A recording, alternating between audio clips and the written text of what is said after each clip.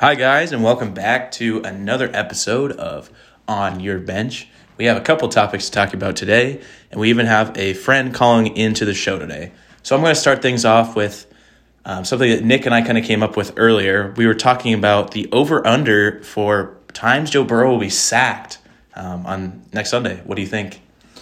I think probably at a solid 4 would be a good kind of mark. I'm thinking over on that still. The Rams' defensive line is just no joke. Those guys are some legit dudes. Von Miller kind of having a career resurgence back in Los Angeles to go alongside Aaron Donald, and they got another guy out there. I forget his name. I forget, but Leonard Floyd. Yeah, Leonard Floyd. They have some great pass rushers, and that defensive line is something special. And then to go with that, the offensive line for Cincinnati is just abysmal. They are terrible.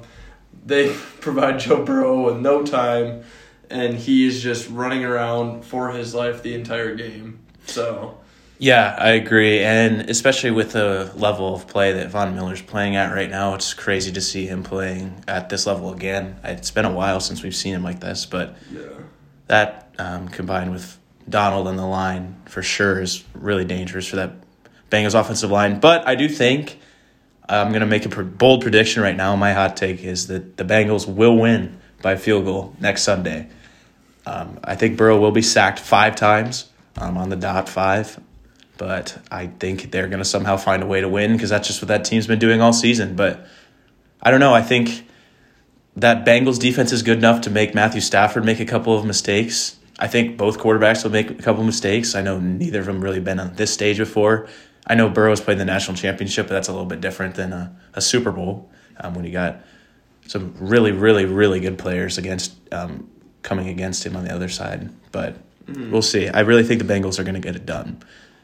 So kind of moving on to the next topic we had today, kind of a slow week, but we wanted to talk about the state of Nebraska basketball.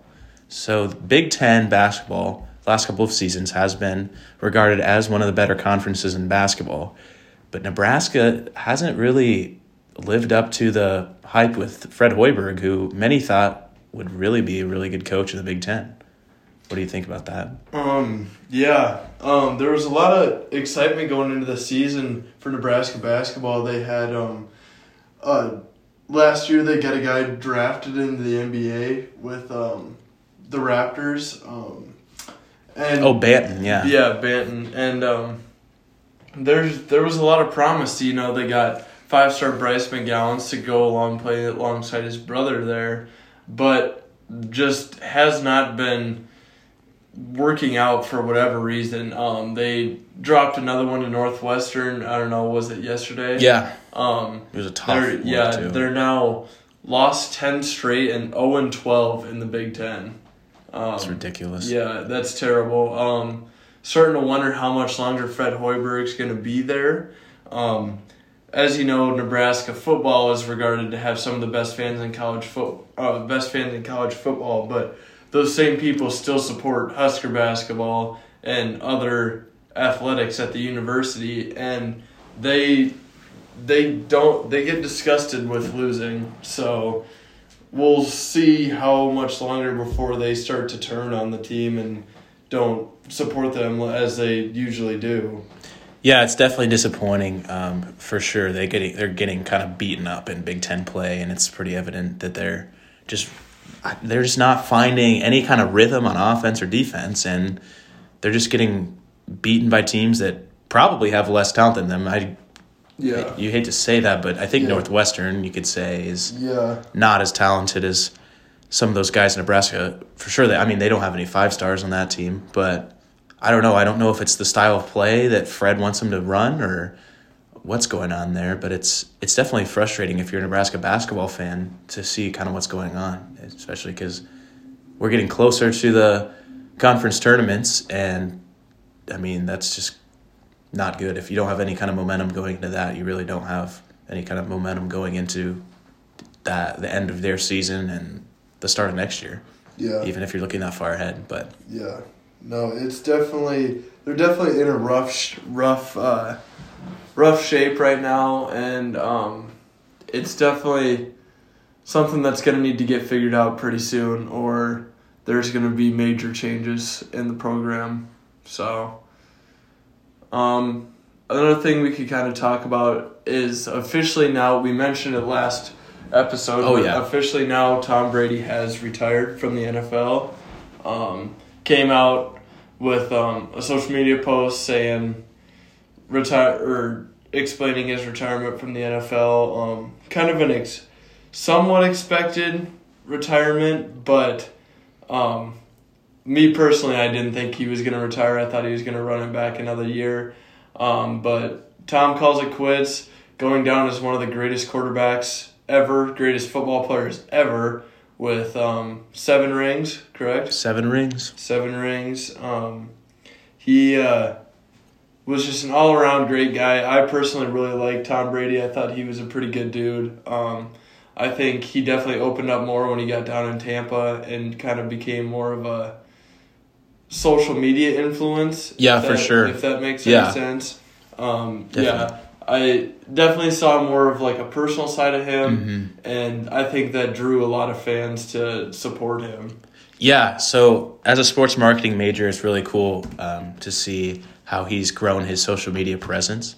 And to me, that kind of shows that he wants to, like, he knew that his career was going to end in Tampa. I think he knew that when he came last year, or got there last year. And that development of his social media has kind of let him engage with fans, I've seen, and that's really cool to see. I know that fan engagement is one of the more popular aspects of sports marketing, and it's really cool to see that. And it's actually allowed Tom to now go into his post-career, what he's going to do post-career, and he's come up with a brand that's just called Brady. It's a clothing brand. Yeah. I know I've seen him post a little bit about it on Twitter, but it's getting some traction. It's like, I think there's like joggers and shorts and shirts and stuff like that, but it's really cool. Really cool to see where Tom's going to go the next step in his career now that he has officially announced his retirement from the NFL.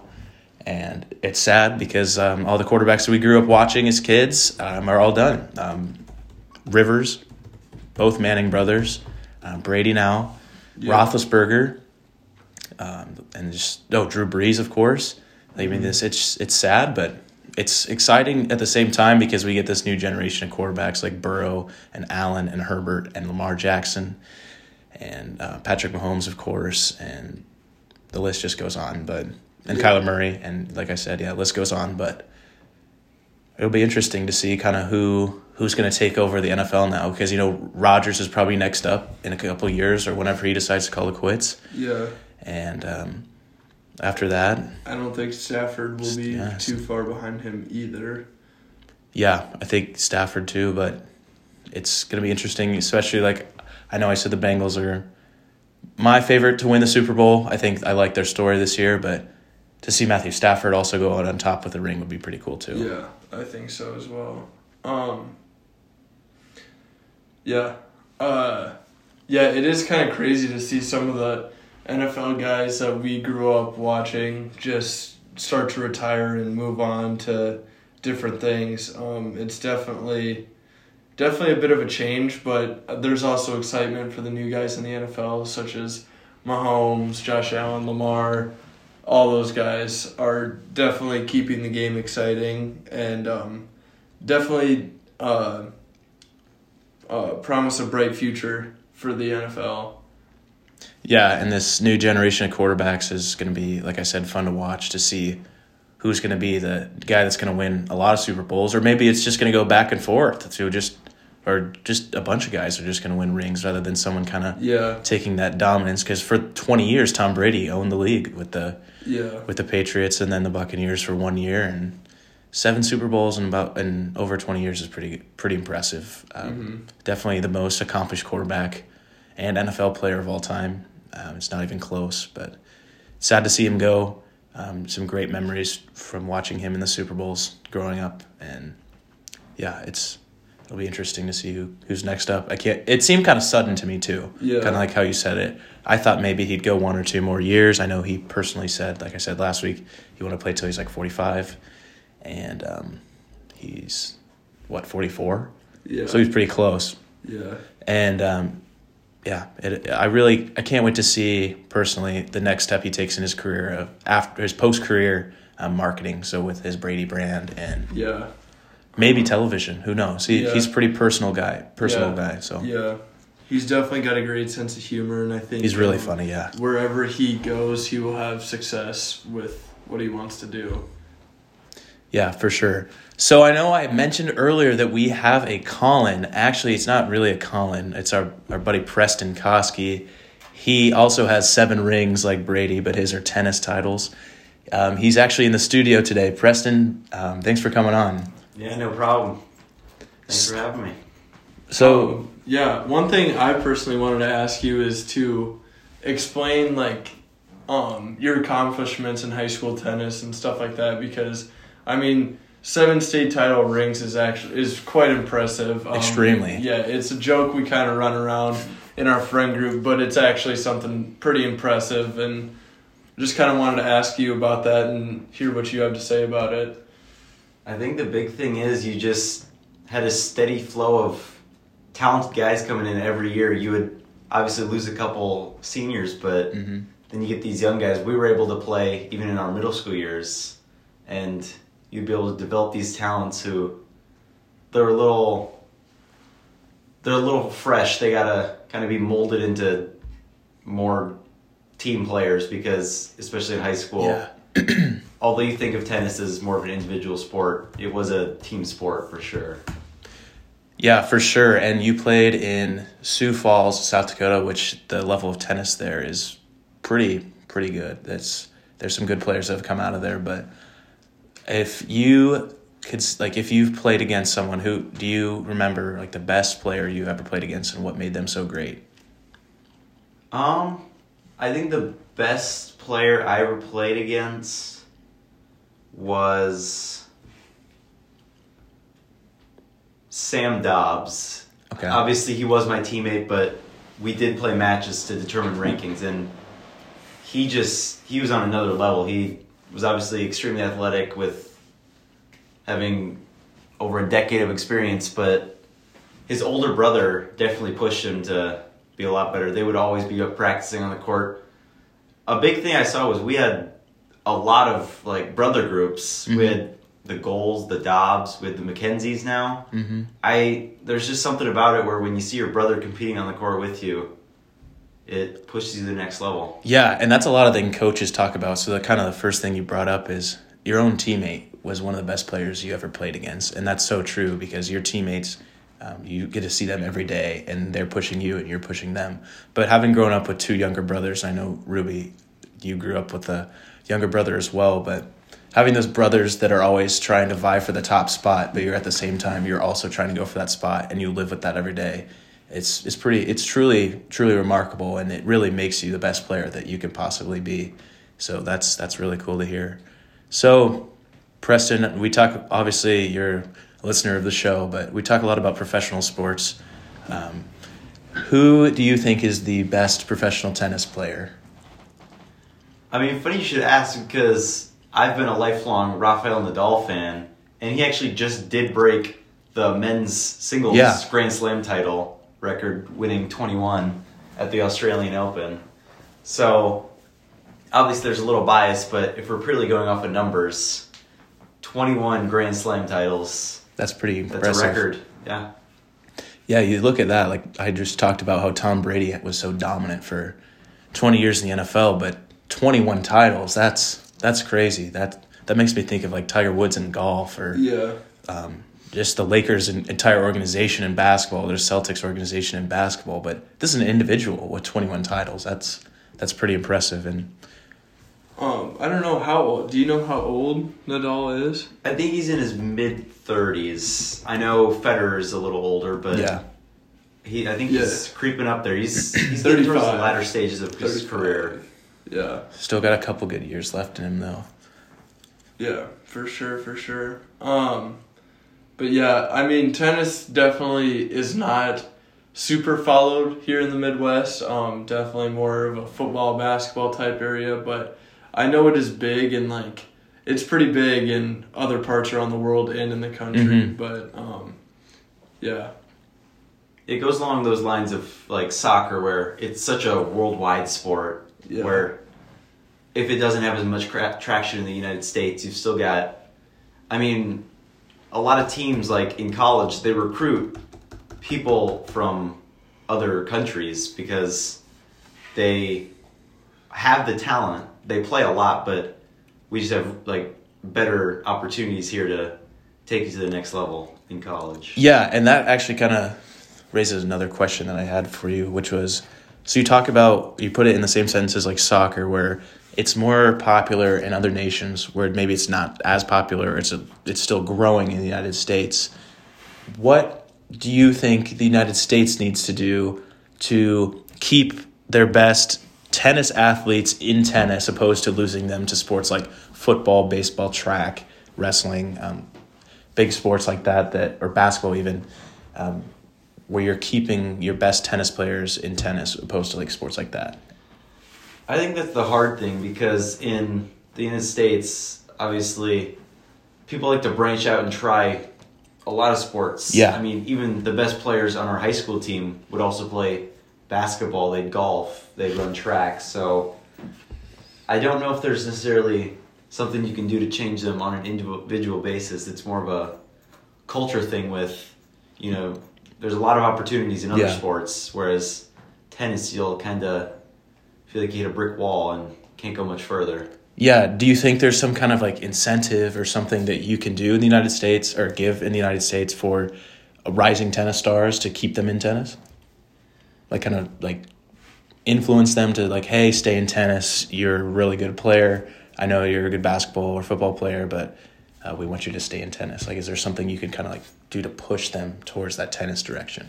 I think the big thing you need some U.S.-born superstars that go on the professional level. That motivates a lot of people. Those are role models, especially in the early 90s and 2000s. We had Serena and Venus Williams, great American players, and a little before them, Pete Sampras, Andre Agassi, just some Hall of Fame tennis players who now the pro tour is mostly filled with Europeans. The Americans aren't quite pushing for titles as hard as they used to be. Yeah, and that's so true. And I think that makes me think of soccer too, like kind of how I brought up earlier. You have guys like Messi and Ronaldo over in Europe that are just obviously just the best players in the world, and they have been for quite some time now. But then you have great athletes in the United States like Odell Beckham, who grew up playing at the U.S. national level for youth, and then he ends up playing in the NFL. So that's kind of what brought up that question that I asked, is because like all these really good athletes are just playing the big time sports, and we're not keeping them in the United States here in like some bigger sports. And then you do get those superstars like Christian Pulisic in soccer, where he just played in Europe his entire life pretty much, and just became a really good player. And yeah, like you said, there's that finding that next superstar in tennis that's going to stick with tennis could really jumpstart some kind of like revolution where it's like that tennis popularity in the United States continue to grow that. Yeah, I think a big problem is like when a kid is young and has a lot of raw athleticism, they're drawn more to like football and basketball just because that's what's constantly being broadcasted to them. Football in America is just, it's king. It literally owns a day of the week. They're even broadcasting high school games now on ESPN. Exactly.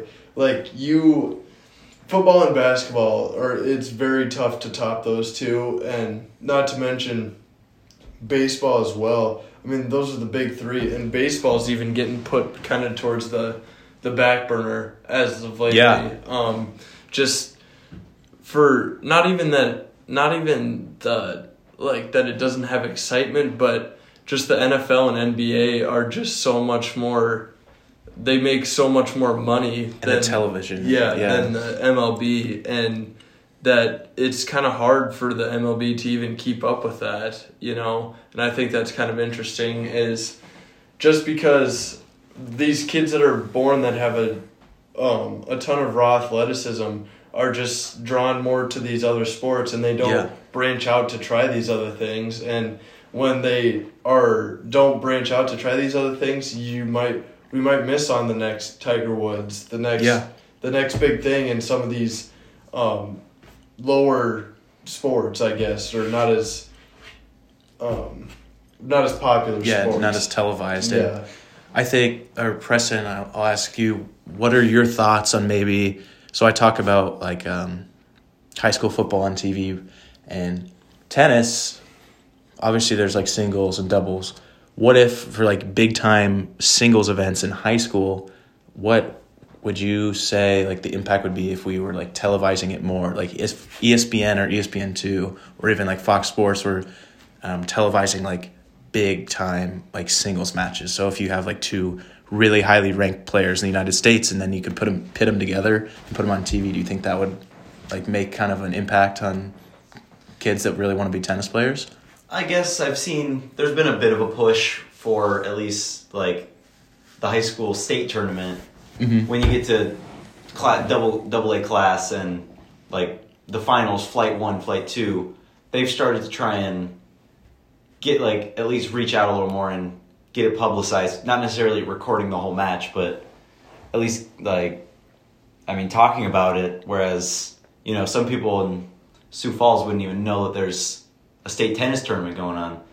I think you have to be careful doing that at private tournaments because it's not necessarily... you don't want to bring in an unfair advantage if, say... that puts a lot of pressure on young athletes when you're televising. That is something that we've got to worry about. It's a very mental sport. It's an individual sport. Whereas on the football field, if they're recording a high school game, it is a team game, so there's not the spotlight on one person. Whereas if it's mano-a-mano, that does a lot to a person. Yeah, the pressure is definitely there, but then it also kind of puts both players at the same... nobody has an advantage over each other or the other because they're both televised. But yeah, maybe it kind of like what you said. Maybe you're not getting the complete best out of or the very best out of that number 1 or number 2 guy. But it's definitely interesting. It's an interesting world that I'm not very familiar with. I know you're not very familiar with it either, Nick. But not at all.